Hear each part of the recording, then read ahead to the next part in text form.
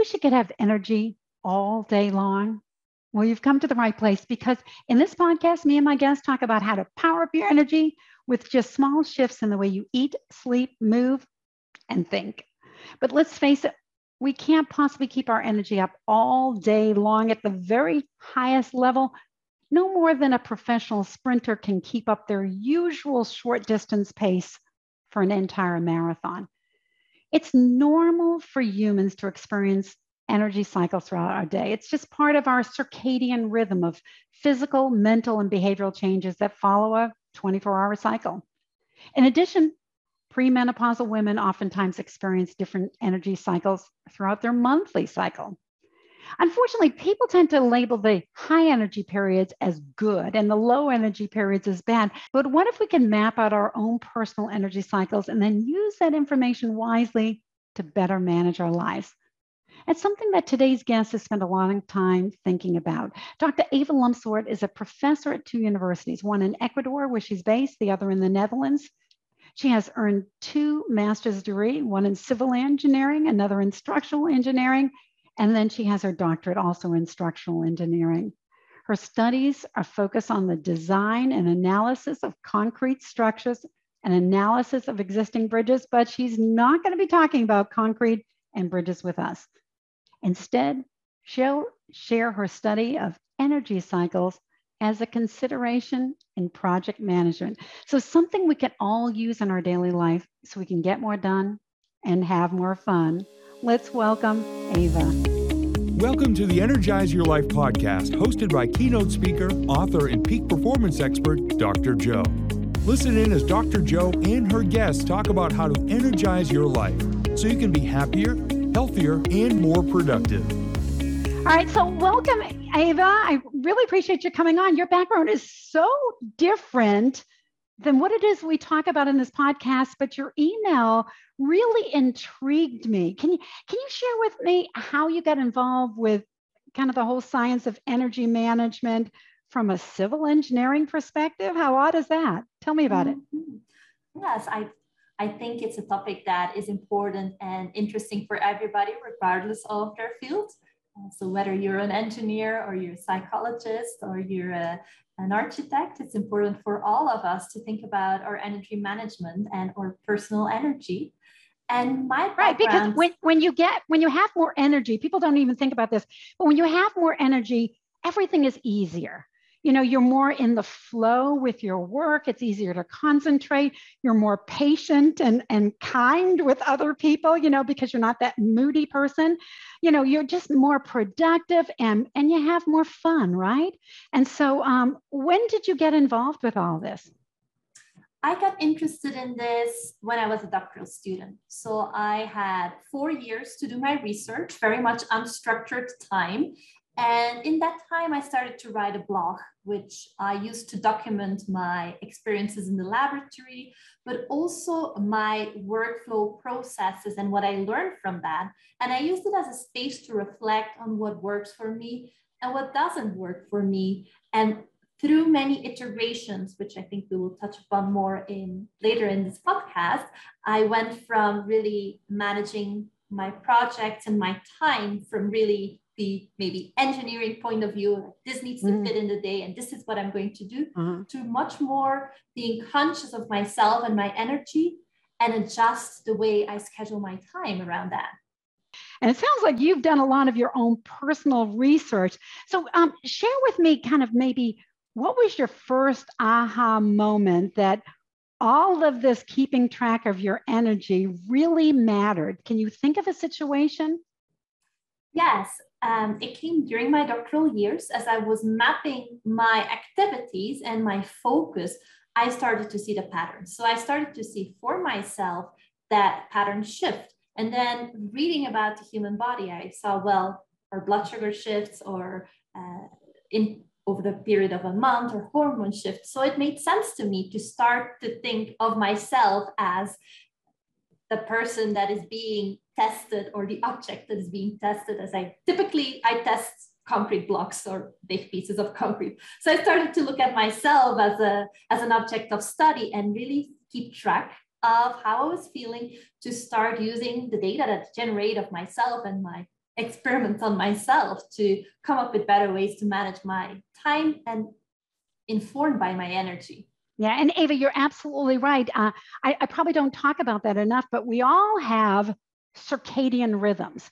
So these are rhythms in which not just our blood sugar, our blood pressure, our cortisol levels, everything raises and lowers throughout the day in a rather predictable pattern. So like one of the things that we're very familiar with, and we talked about recently when we talked about sleep, is that melatonin increases in the evening time, or the nighttime, I should say.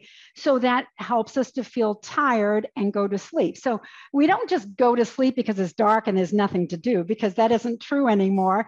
We go to sleep because of our circadian rhythms that invites that sleep. Some of us maybe are more sleepy at 9, some of us more sleepy at 2 o'clock in the morning, but it doesn't matter. We still have this rhythm in which we tend to stay up during the day and sleep during the night. But we have rhythms in all these other hormones as well. So that's a real good observation.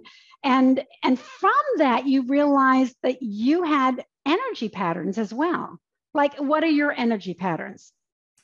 Yes, I tend to be a little bit of an early bird. So I have energy in the early morning, and that is an energy that helps me think and write.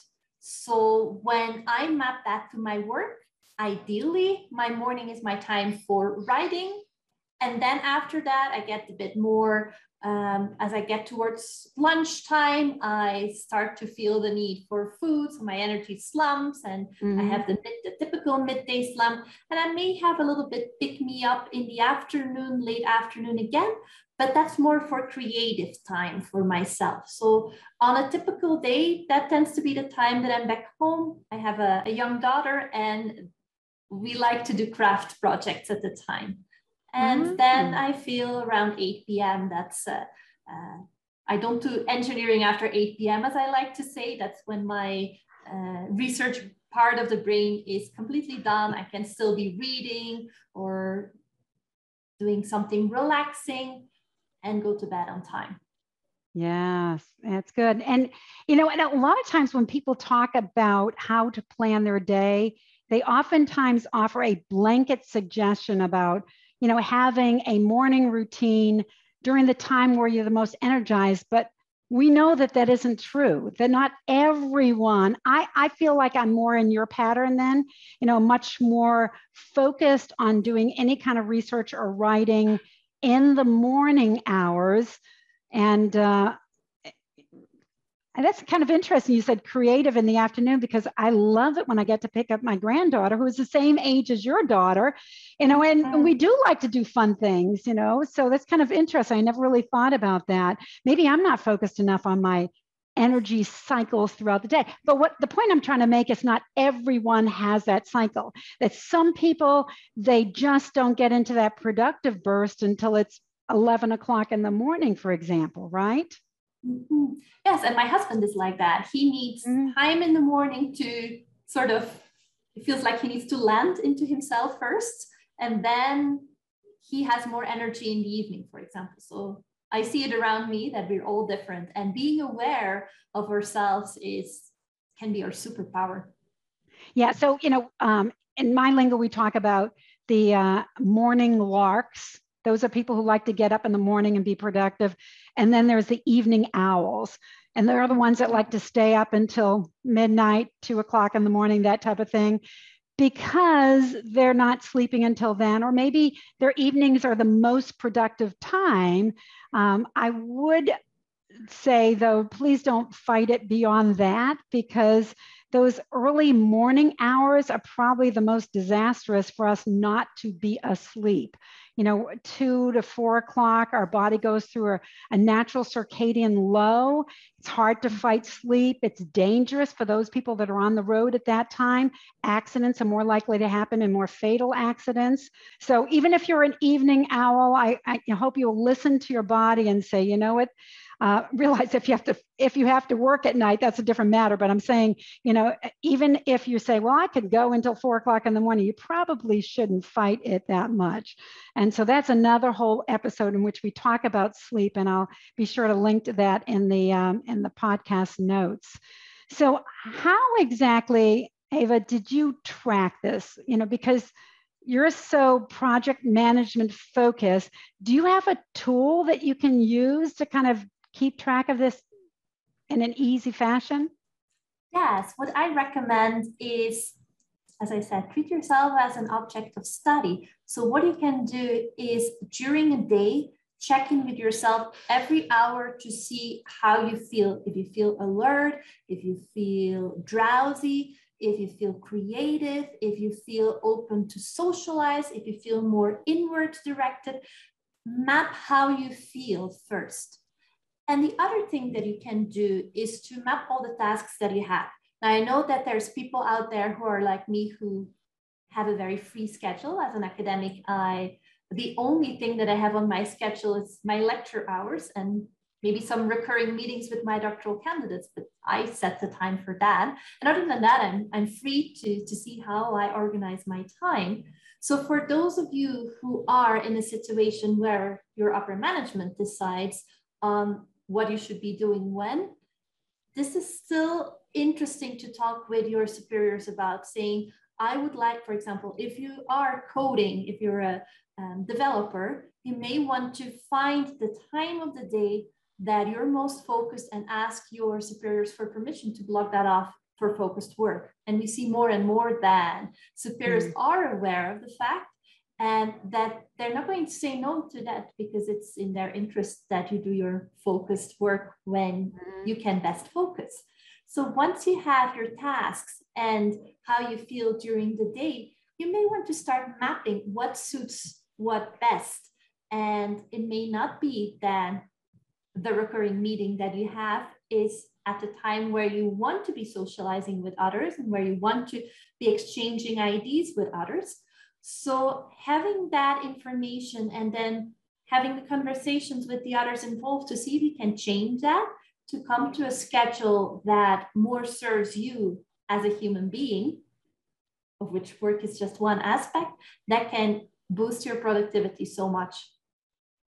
Excellent, excellent. And I know not everyone who listens to this is flexible like you and I are, Ava, or that are even somewhat flexible. I realize that there are some people that work a more structured job in which you are doing the same task every single hour, and so it doesn't really matter. But that doesn't mean that we can't plan accordingly. For example, maybe you can remember, Ava, too, when I worked in the corporate environment and I had to drive into the office 45 minutes on a good day, meaning, no rain, no construction, no accidents along the way. And oftentimes it was well more than an hour, which means I had to stay alert for that. For me, I hate driving. And then work, like a 10, 11 hour workday, sometimes longer, sometimes seeing clients in the evening to do that socializing, and then driving back. I found that if I didn't learn how to manage my energy, then I wouldn't be able to succeed in that, high pressured kind of job. And so for me, that's where I didn't have as much control over my times that I did certain projects or when meetings were set up, but I did have control over when I went to sleep, when I exercised, when I ate, and when I napped. And yes, I said nap. I take a power nap almost every single day, have through much of my life. And because for me, I have found out that even 10 minutes of shut eye is kind of like when your computer goes on the fritz and you turn it off and turn it on. It is that different for me. And so even in a corporate environment, I didn't tell people I was taking a nap. I would say, I've got to go run some errands. And I'd go in my car at the parking lot, put the seat back and take a nap.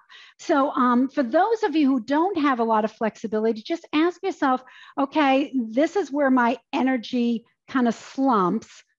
What can I do to help with that energy level? And by the way, taking an afternoon power nap isn't for everyone. Some of you don't like naps. Some of you couldn't take a nap with your schedule, even if you wanted to, and that's okay. Because there's a lot of other powerful ways to ramp up your energy during this very normal mid-afternoon slump. So if you haven't already done so, be sure to sign up for my newsletter. It's filled with helpful strategies to help you to manage your energy so you can get more done and have more fun. And when you sign up for this weekly newsletter, you'll also get a free download called What to Do When Your Energy is Crashing. Just go to my website, drjo.com.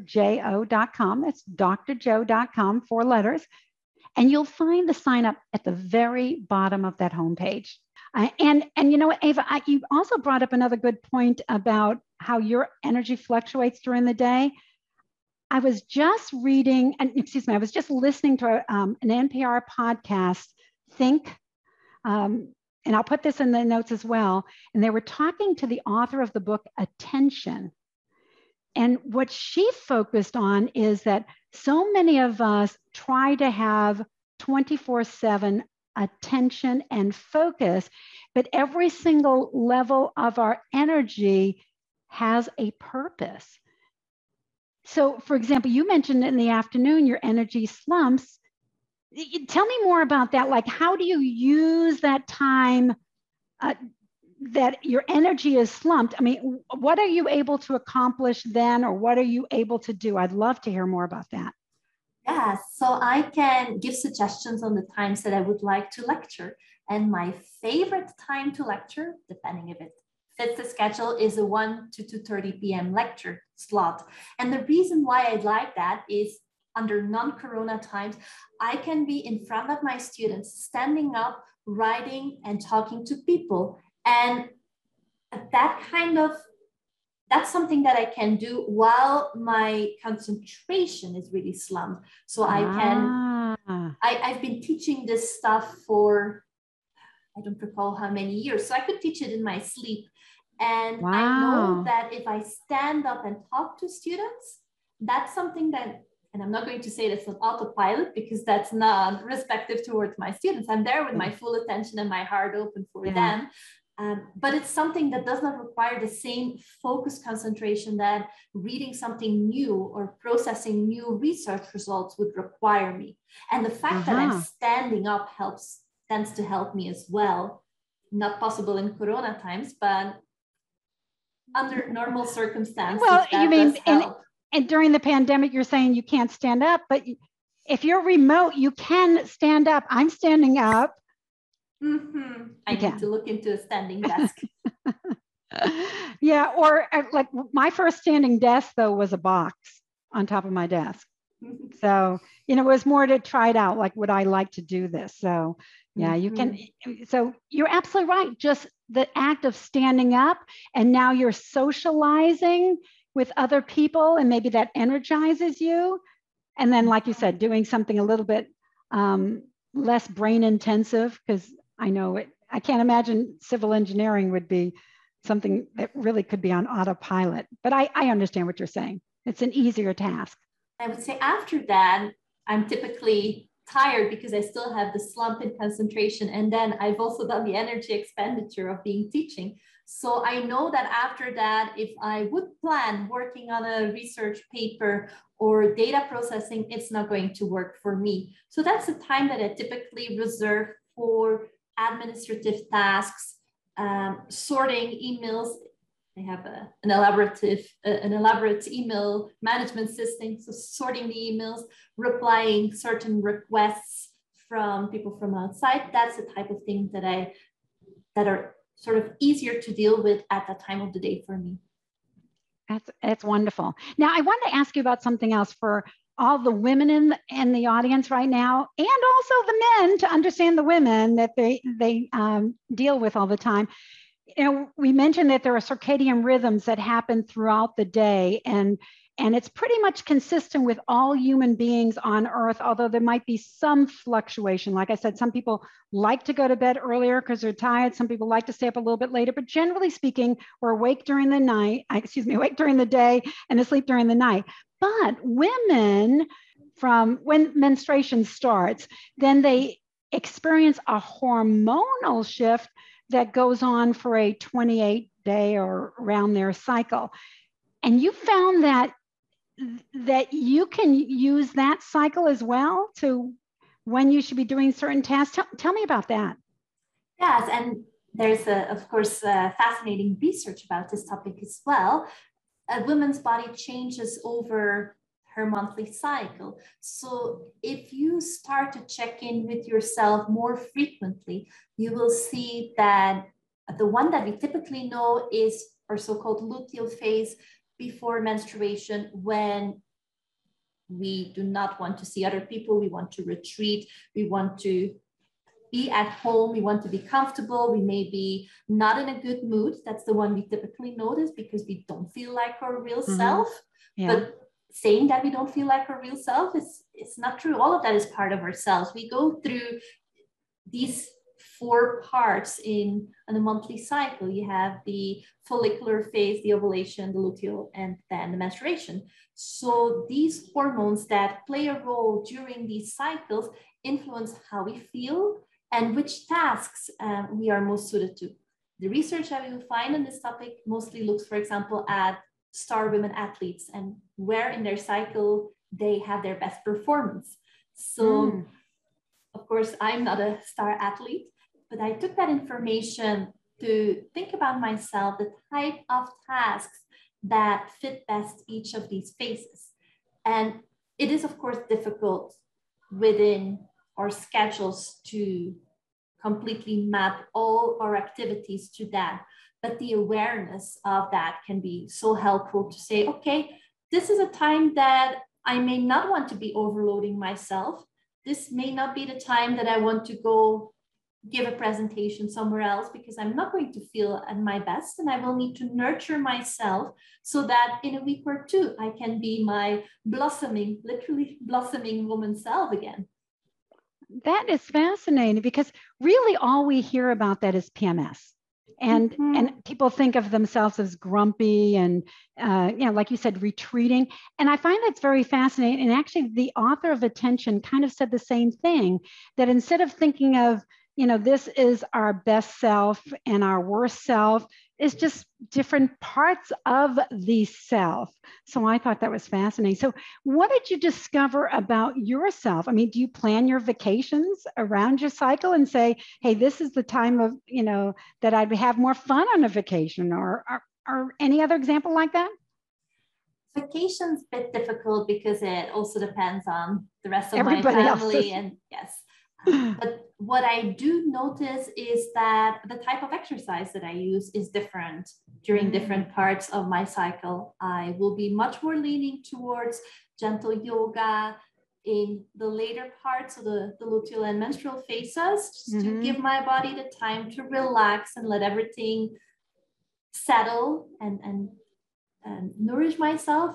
And then after that, when I start to get that energy again of the follicular phase and the going towards ovulation, that's when I will do more strenuous workouts, for example. Well, I'll tell you, Eva, you've given us a lot of food for thought and helping us to map out our energy cycles during the day, during the month, perhaps, aligning them with all the projects that we need to do so that we can be at our very best all the time. And I don't mean that, we're not going to necessarily feel the best, but like you said, even our low energy stages might be good for some other activities that maybe you wouldn't do well in another phase of yourself. And really interesting. Good food for thought. And thank you, Eva, for being on the podcast. Where can we learn more about you and what you do in your podcast, which we haven't even talked about? Yes, you can find me on my website, which is evalanzucht.com. It's mostly geared towards academics, but you can find there information for other people that have very open schedules, as I write a lot about time and energy management. My podcast that I co-host is called PhD Talk, and that is geared towards academics. And you can find me on Twitter at Eva Lanzucht and Instagram as well.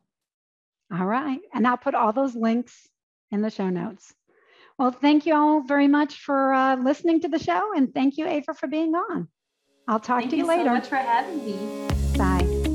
Thank you for listening. For more information on how you can energize your life or to invite Joe to speak at your next event, please visit drjoe.com. That's just 4 letters, drjo.com.